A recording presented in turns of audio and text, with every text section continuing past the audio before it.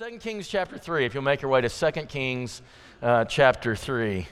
This story is a whopper, and you're going to say, what? If you're like me all the way along this way, and there's really no solution. Okay. There's no real solution to this. You're going to have to speculate a little bit to get to a solution. So I'm going to pick you up for the first 10 verses, very well read just a moment ago, and I'm going to introduce you to the characters. So here are the characters. First, you've got Jehoram that we're going to be talking about, a son of Ahab. Ahab is bad or good? He's terrible. And Jezebel, his wife, too. He's the son of Ahab. His brother actually is the one in line with the throne, but you may remember he fell through a lattice and died after 7 days. So he's already gone. So then Jehoram gets to be able to be king. He ruled for 12 years. He is evil. He's not as bad as his parents. He got rid of some of the Baal stuff, but he clung, it says, I love that verb, clung to the sins of Jeroboam, who was terrible. And he's one of the Omrides. I want you to know that, the sons of Omri. You got Omri, Ahab, Ahaziah, Jehoram, and that wicked queen, the only queen ever in Israel, Athaliah. They're all from Omri. Now, that's important in a minute, so just remember the Omri people. That's the years when Ahab's father's offspring rule, okay? Just remember that for later. Jehoshaphat enters the scene too. He's a great king. He's really good, and people like him. He's very well respected, but he tended, as we looked at a few weeks ago, he tended to get into alliances that he never should have messed with. And I had several people kind of tell me, well, don't you think the reason he got into these alliances is he wanted Israel to be united again? He wanted God's people to be one nation again, and I think that's probably true. He wanted to, and so he hoped that his influence could make them all good. He longed for unity to be restored, just like Jesus on the night he was killed, right? He wanted that unity, but unity at any cost is not worth having. So be careful that your love for unity doesn't cause you to accept the lowest common denominator, which might actually be evil. That's kind of the lesson we learned from Jehoshaphat. But he's in this story. And then you've got Misha. You've probably heard of him. Those of you who ever, did anybody like world history? 8 of you. Okay, so world history, this is well known. This piece of rock right here is called the Moabite steel or the Moabite stone. It is interesting Canaanite history that's in Palestine, and it's the oldest Moabite writing. It's kind of how they decipher Moabite writing, and it has something that pertains to our story tonight on it. It's fascinating. It's in the Louvre in Paris. But the king of Moab was Misha. He was a sheep breeder king. He was also a servant or a vassal of Israel. So what he did is every year he provided lambs and wool from rams to Israel because they've been their vassal of Israel since the days of David in 2 Samuel 8. You may remember Solomon also had a Moabite wife that he built a house for, so there's some Moabite connections. But this was found in Palestine. It's interesting to me. It's a lot of ancient world history, but it corresponds also with Bible history. And when it happens like that, it's kind of fascinating. But when Ahab died, this king Misha decided he was going to test to see if Israel was strong enough to force that vassal relationship to continue. And so this is Misha of Moab. He's the king of all that. Moabite history is weird. Does anybody know where the Moabites came from? It's kind of one of those ugly. Lot was made drunk by his daughters, and his daughters slept with him, and Moab became that. So this is an incestuous relationship. This story just gets weirder and weirder. So we're going to stop it right there, but I'm just going to say that's Misha, right? He's over Moab at this time, and he's testing Israel. Elisha's in this story. He's the successor of Elijah. You know that. And so we go with the storyline to catch it up with what we've read in the first 10 verses. Misha had strengthened himself and decided he was going to test Israel to see if they could force him to continue being subservient. He was tired of providing all these lambs and rams and wool for Israel. And so he's thinking, I think I'm going to break free of Israel. Jehoram didn't like that. He was a lover of lamb chops and he liked wool clothing, and so he doesn't want to be out of the supply, right? So he musters all of Israel. I love that word the ASV uses, mustered Israel. He didn't catch them up, he mustered them. Anyway, so he marched them down south, but he wasn't going to go by himself. He says, hey, Jehoshaphat, he's the king of Judah in the south. Hey, Jehoshaphat, will you go with me? If you remember, Jehoshaphat went with Ahab several times, at least once, right? Because he wanted to force that unity again. So he said, yeah, I'll go with you again, even though God had slapped him around a little bit from the last time. But he doesn't, in fact, here's the words from the last time. This is after he helped Ahab, right? Jehoshaphat, the king of Judah, returned in safety to his house in Jerusalem after fighting with Ahab against another nation. But Jehu, the son of Hanani the seer, went out to meet him and said to King Jehoshaphat, should you help the wicked and love those who hate the Lord? I know they're Israel, but they're not really my people. Because of this, wrath has gone out. Remember that. Wrath has gone out, right? Because of this from the Lord. So he got slapped the last time. And here the son of Ahab now asked him to go, and he says, well, sure, I'll go with you. Why did he not stop and go, maybe I shouldn't do this? Anyway, he doesn't. They get another king to join them, Edomites. And they take a long route. Here's a map. I don't know if you can see where you are. Judah, that's Jehoshaphat's people. Israel up there in the green, that's where Jehoram is. Edom down here at the bottom is going with them. Now logically, if you're in Samaria, which I don't have a laser, but it's up there in the middle of the green, if you're going to attack, yeah, right there, up here, and then Moab down here on this side of the Dead Sea, right? Your most logical route is to attack from the top, right? Isn't that obvious? I mean, you just kind of go whoop and you get there. No, we're not doing that. We're going to go down through Judah, down through Edom, and up from the bottom. We're going to take them by surprise. Now, a couple of problems with this is that when you go through Judah, right down here, right at the bottom toward Edom, is some of the worst desert territory anywhere. There's just no water down there. And that's where the reading ended. They were down there with no water.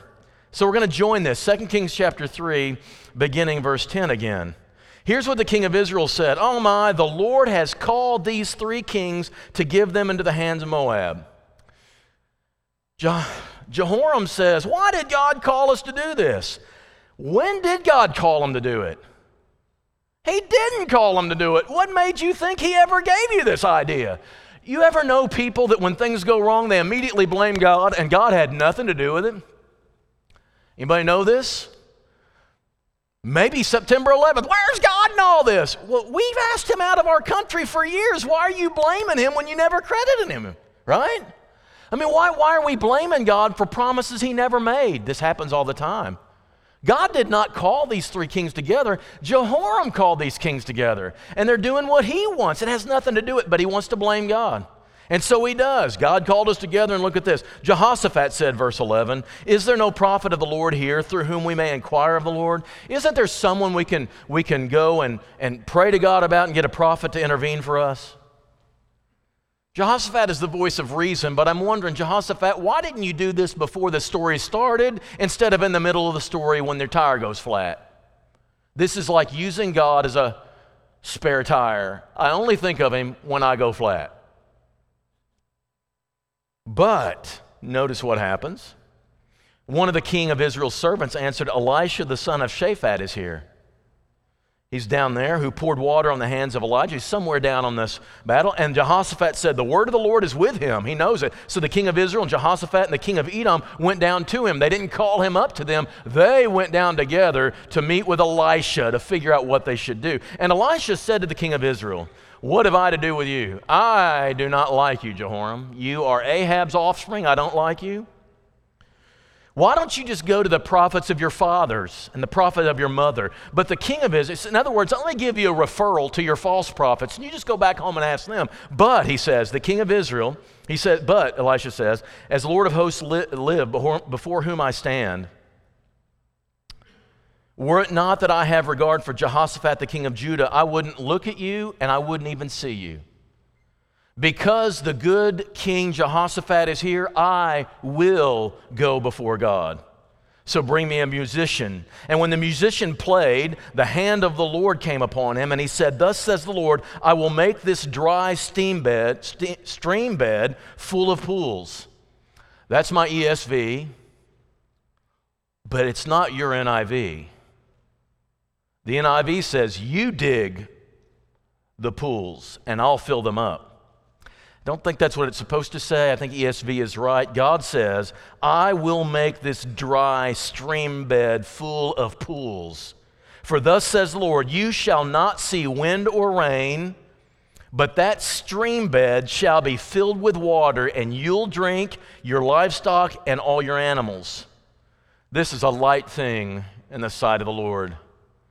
God says, I can do that without lifting a finger. I love this. God's going to go ahead and intervene for the sake of a righteous king. Now, you know that verse? The effective, fervent prayer of a righteous man availeth much. The only reason Elisha did anything for this alliance is because Jehoshaphat was a righteous man. I do want you to know God really is kind of partial. God will do stuff and listen to righteous people more quickly than he will people who are using him as a spare tire. That just seems to be illustrated here, the effective, fervent prayer of a righteous person. Then it gets the first what moment, all right? Now, I don't know. If you just look at verse 17, it says, thus says the Lord. You notice that, thus says the Lord. You got it on the screen now. Thus says the Lord, I will, and Elisha quotes God's actual words. I will make this dry stream bed full of pools, for thus says the Lord, you shall not see wind or rain, but that stream bed shall be filled with water, you shall drink, and your livestock and your animals. In other words, it ain't gonna rain, but the water's gonna come from somewhere. Overnight, the waters appear and it's full. But there was no rain in the forecast, and there was no rain in the sky. Look at the rest of this, though. He says, he will, I put it in italics because I find it weird that he doesn't say, thus saith the Lord anymore. He's just giving a report, and that's important to know. He will also give the Moabites into your hand. I don't know what that means, but he's going to give the Moabites into your hand, and you will attack. I don't know if he's saying you should attack or if he's just saying this is what you're going to do, but for a prophet to say it makes me think that this is what God wants. You will attack every fortified city and every choice city and shall fell every good tree and stop up all the springs of water and ruin every good piece of land with stones. Two things about this cause confusion. Back there in the law of God, he says two things. Here's number one. This is Moses in Deuteronomy 2. We turned and we went in the direction of the wilderness of Moab. This is in the days of Moses, first days, he's reviewing it. And the Lord said to me, do not harass Moab, don't contend with them in battle. I will not give you any of their land for their possession, because I've given Ar and the people of Lot for a possession, to the people of Lot for possession. He goes on to say, it's theirs, and they have right to it as much as you have a right to the promised land. You can't take Moabite territory. God wants them to have it. So whatever give into your hand means, it seems like God is saying you can't have the land, but you can go strike them. Here's problem number two, which is even worse. These are the rules of warfare given in Deuteronomy 20, and this is general warfare against all your enemies. When you besiege a city for a long time, making war against it in order to take it, you shall not destroy its trees. By wielding an axe against them, you may eat from them, but you will not cut them down. Are the trees in the field human, that they should be besieged by you? Do they deserve to be mistreated by you? God cares about land. Anybody who thinks God doesn't care about land needs to look at the Old Testament again. The land is precious to him. You remember when he said, oh, I see the earth, it's good, right? Don't mess with it. Only the trees that you know are not trees for food you may destroy and cut down, that you may build siege works against the city that makes war with you until it falls. Do not destroy the land's trees. But Elisha says, I want you to cut down every single tree. The law says one thing, and Elisha seems to say another. And I'm just wondering, isn't he supposed to be pointing them back to the law? I don't know this. I just don't understand it. This makes no sense to me, but we're just going to leave it there because I have no answer for this. So here's what happens in actual time. The next morning, verse 20, about the time of offering the sacrifice, behold, water came from the direction of Edom till the country was filled with water. Water just appeared. And the interesting thing is this water wasn't just a solution for their thirst.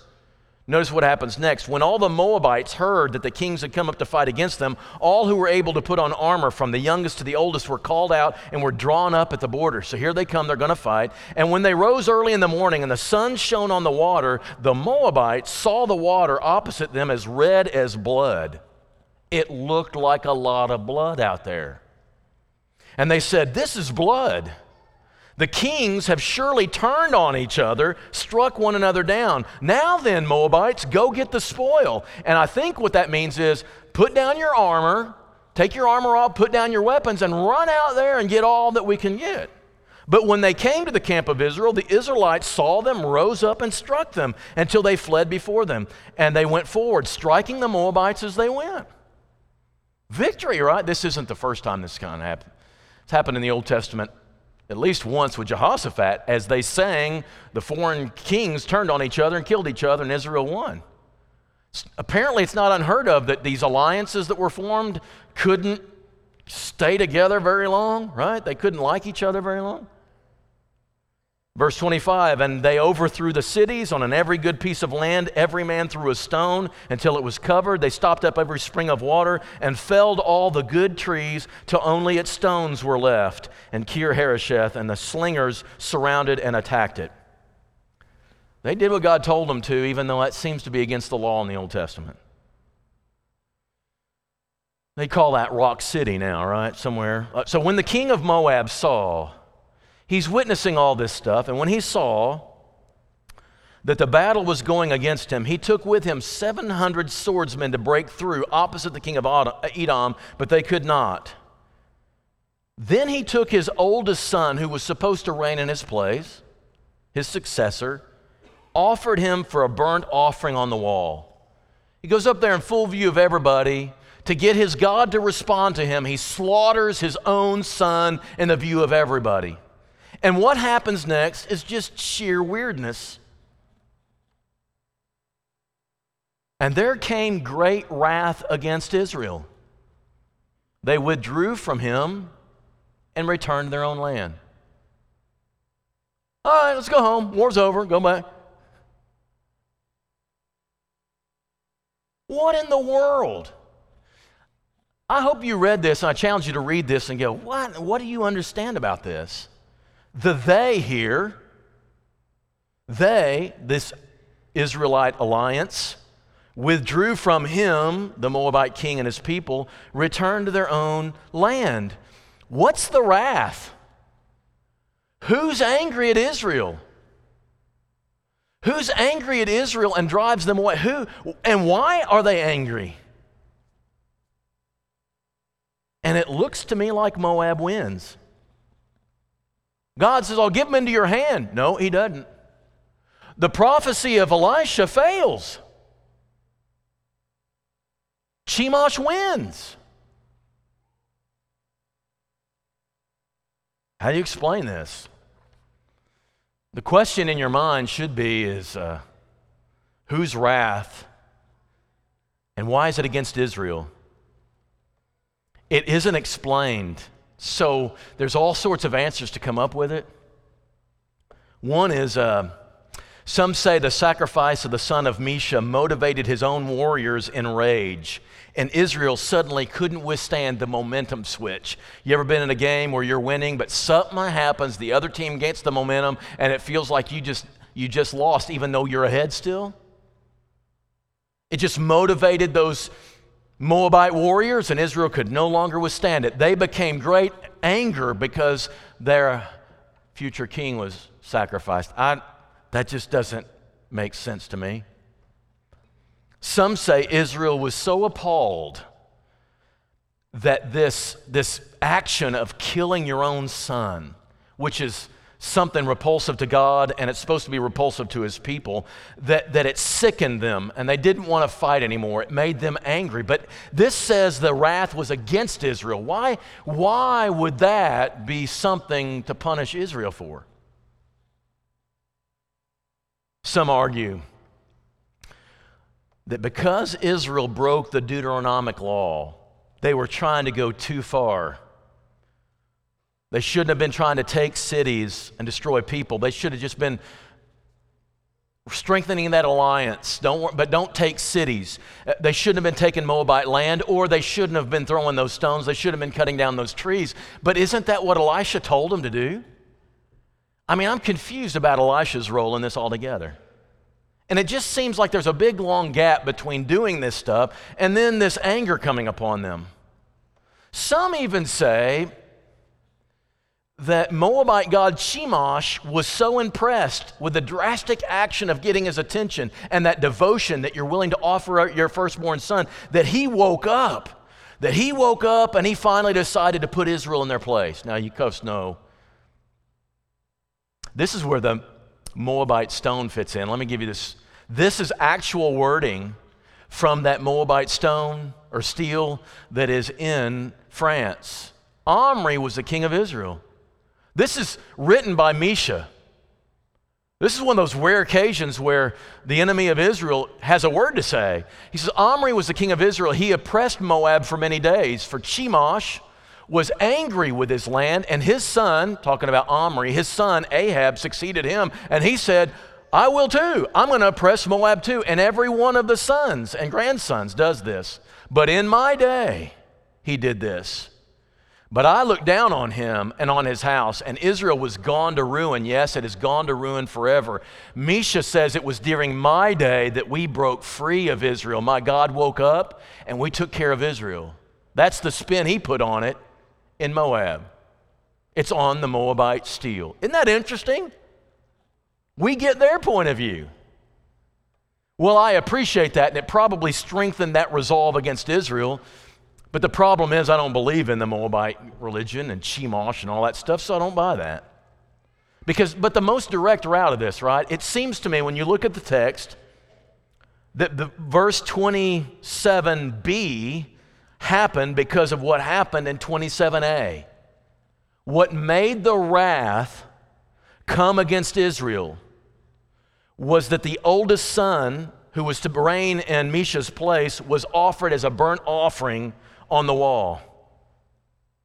Did God get so mad at his own people for pressing it too far? Did Israel press it so far that the Moabite king felt in such desperation for his own land, he offered up his own son, and God says, no, I'm not pleased with that. I don't like that. That's not what I ever asked for, and I want Israel to go home. But why would he be mad at Israel for the Moabites doing this? I mean, if they do that, that's their own problem. Why would he be mad at his own people? That has some bearing, I think. That has some merit to it. But let me give you just an argument and a spin of my own, because the answer is not going to be clear in the text. It just ends with this mystery.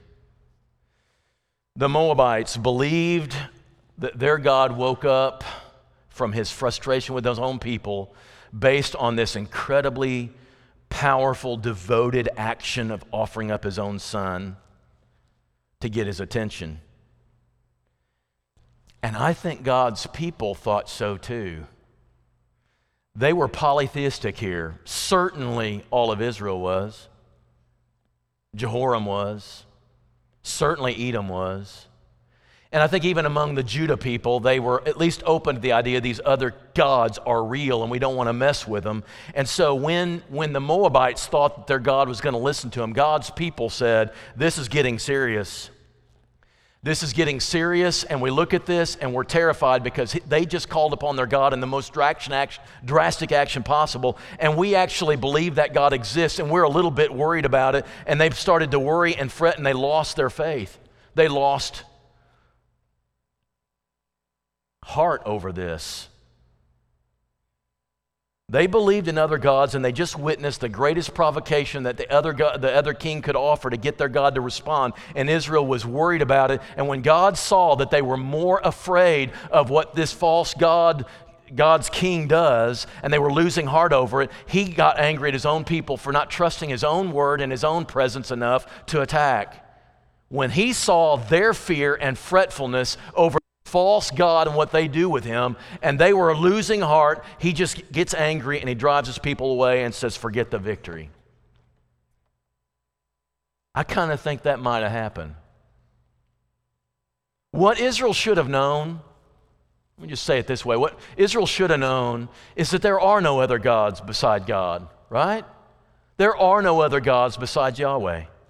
He's the one true and living God. And any kind of call that another nation makes upon its own God to get it to respond is completely irrelevant to you following your God and His Word. Just trust Him. You don't have to worry about all the rest of the stuff. Just put your eyes on God. And you might say, well, who cares? It might be easy to say this is Old Testament, so who really cares what happened? Do we do this sometimes? You know this too, don't you? You know there's no other God. Don't you, church? Don't you know this? There is no other God besides our God. He's the one true living God. And there's nothing else you can call upon, no other kind of God you can call upon to give you real help and real sustaining when life gets difficult. There's nothing else you can call upon more stable and secure than the God you serve. And yet we do this all the time. What's China doing? Man, who's going to win the next election? We bite our nails. What's the stock market going to do?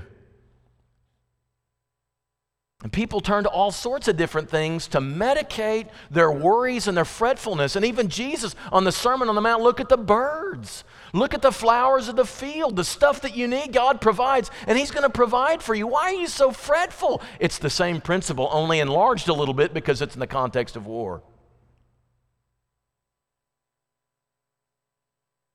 And I think here's the truth. I think all of God's promises are conditional. You remember going in the promised land? This is the most obvious one for this generation. Going in the promised land, God says, I'll go before you and I'll fight for you, but you do have to fight. I will go and I will go ahead of you and I will fight and I will clear the way, but you've got to go. And so when He sends the spies in, oh, the land's too big. But Joshua and Caleb, they're willing to say, hey, God's with us. He's going to do. The people, no, they're too big. We're like grasshoppers. God made the promise. God told them over and over, I'm giving you the land. The deed has been signed over to you. I'm going to fight for you. Just go in there and fight. No, we're not going to fight because we don't think you can do it, God. That's the problem, isn't it? The promise was forfeited for that generation simply because God wasn't powerful enough? No, because they didn't believe He was. Sometimes promises are not fulfilled, not because God can't deliver, but because we won't act on them. We don't believe them enough to do anything.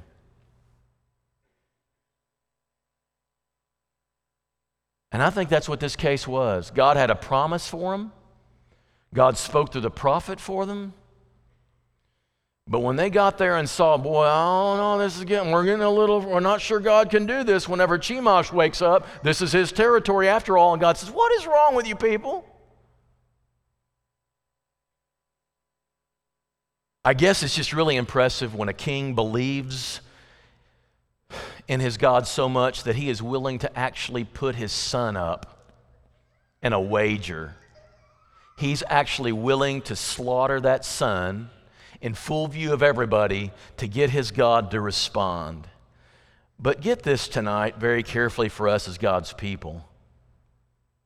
We serve a God who never asks us to do that. But He did for us, didn't He? We serve a God unlike any other. He never says, let me see how serious you are. And when you really want me, offer your kids. He said, don't offer your kids, but let me tell you what I think of you. I am so behind you. I am so present with you. I will offer my son for you. I'm going to do it that way. We can absolutely look at the cross and know without question our God is real. He loves us. He's present with us. He never leaves us nor forsakes us. And we can trust Him when the bills are getting high and when the tension's getting high and when the world seems to be falling apart. We can trust our God. And when we wonder, we don't need a new, fresh sacrifice of our sons. We just need to look back at the cross. And what do you know? He asks us every week to look back there. Every week, look back there. Am I big enough for you? Do I care enough for you? Am I president? Am I concerned enough for you? Do you think I care about you? Do you think I love you? You ought to know. Don't give me your son. I'll give you mine. That's our God. And he makes promises. You struggle with guilt and shame for things, yes, you did. But God says to us, give them to me, confess them to me, and I'll forgive you. But do you believe him? Because the truth is, the peace won't come to you unless you believe he did. You won't feel some release physically of something that's burdening you. You don't know that for sure, but do you trust him enough by his very words? You're going to believe it? If you struggle with forgiving yourself, it's because you struggle with God's word.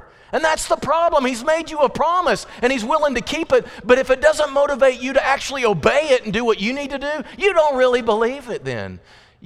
You've lost heart. He wants to give you the city. Go take it.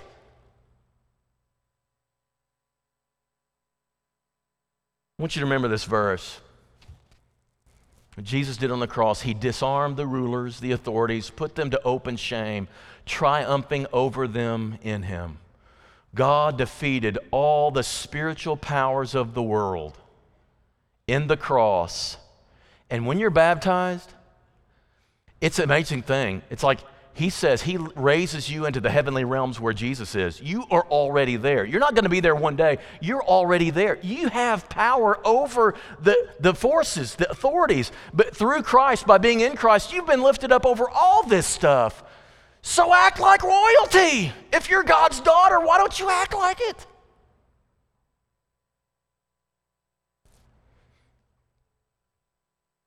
Shouldn't fear anything. We should be so moved, so deeply touched, so motivated by the divine love that drove him to give up his son, that we believe him so completely, we'll obey him and know that he's going to meet us on the other side of obedience with absolute, perfect fulfillment of the promises. But remember, Israel had those promises too. They just didn't believe them enough to act on them. God can promise all he wants. He can even be all that he is for us. But if you don't believe it enough to live like it, you won't receive the blessing of it. You sabotage the promises by not believing them. Or you can be one who gathers around the table every Sunday morning and thinks about this even through the week and savor the promises and the promise maker and so believe completely in him that the peace comes. I don't know that God just gives peace. I think that peace comes when you believe him and trust him enough to give it to him, and then the peace results. But if you want to stand off and not trust him, and live with that lack of peace and that uncertainty and that nerve-wracking tension and nail-biting just anxiety because you're not really sure that God's big enough to handle this thing in your life. And if you want to do that, you can do that. But why not just trust him and take the city, no matter what other details happen? I don't know that that's the right interpretation of this chapter. I may be totally wrong. And Joel Inman will text me later on tonight and tell me. Or Joel's wife, because he knows this stuff. We talked about it before, and I asked everybody I knew, all the Bible professors, and they were all saying, well, it could be this, could be this. And so I text back to him, so you're saying you don't really know. So then my theory is as good as yours. Yeah, that's true. This may not be right, but it's the best I can do, and it makes a great application for us. Our God is huge. He's done great things for us, and he loves you dearly. And I hope you'll live like it this week. And I hope the world can see you living like it, because the world needs to see that what results from believing in a God who gave up his son for us is incredible peace and joy and confidence as we live our lives in a crazy, crazy world. And if that's something that you don't have that you really want tonight, why not come and get it as we stand, as we sing together?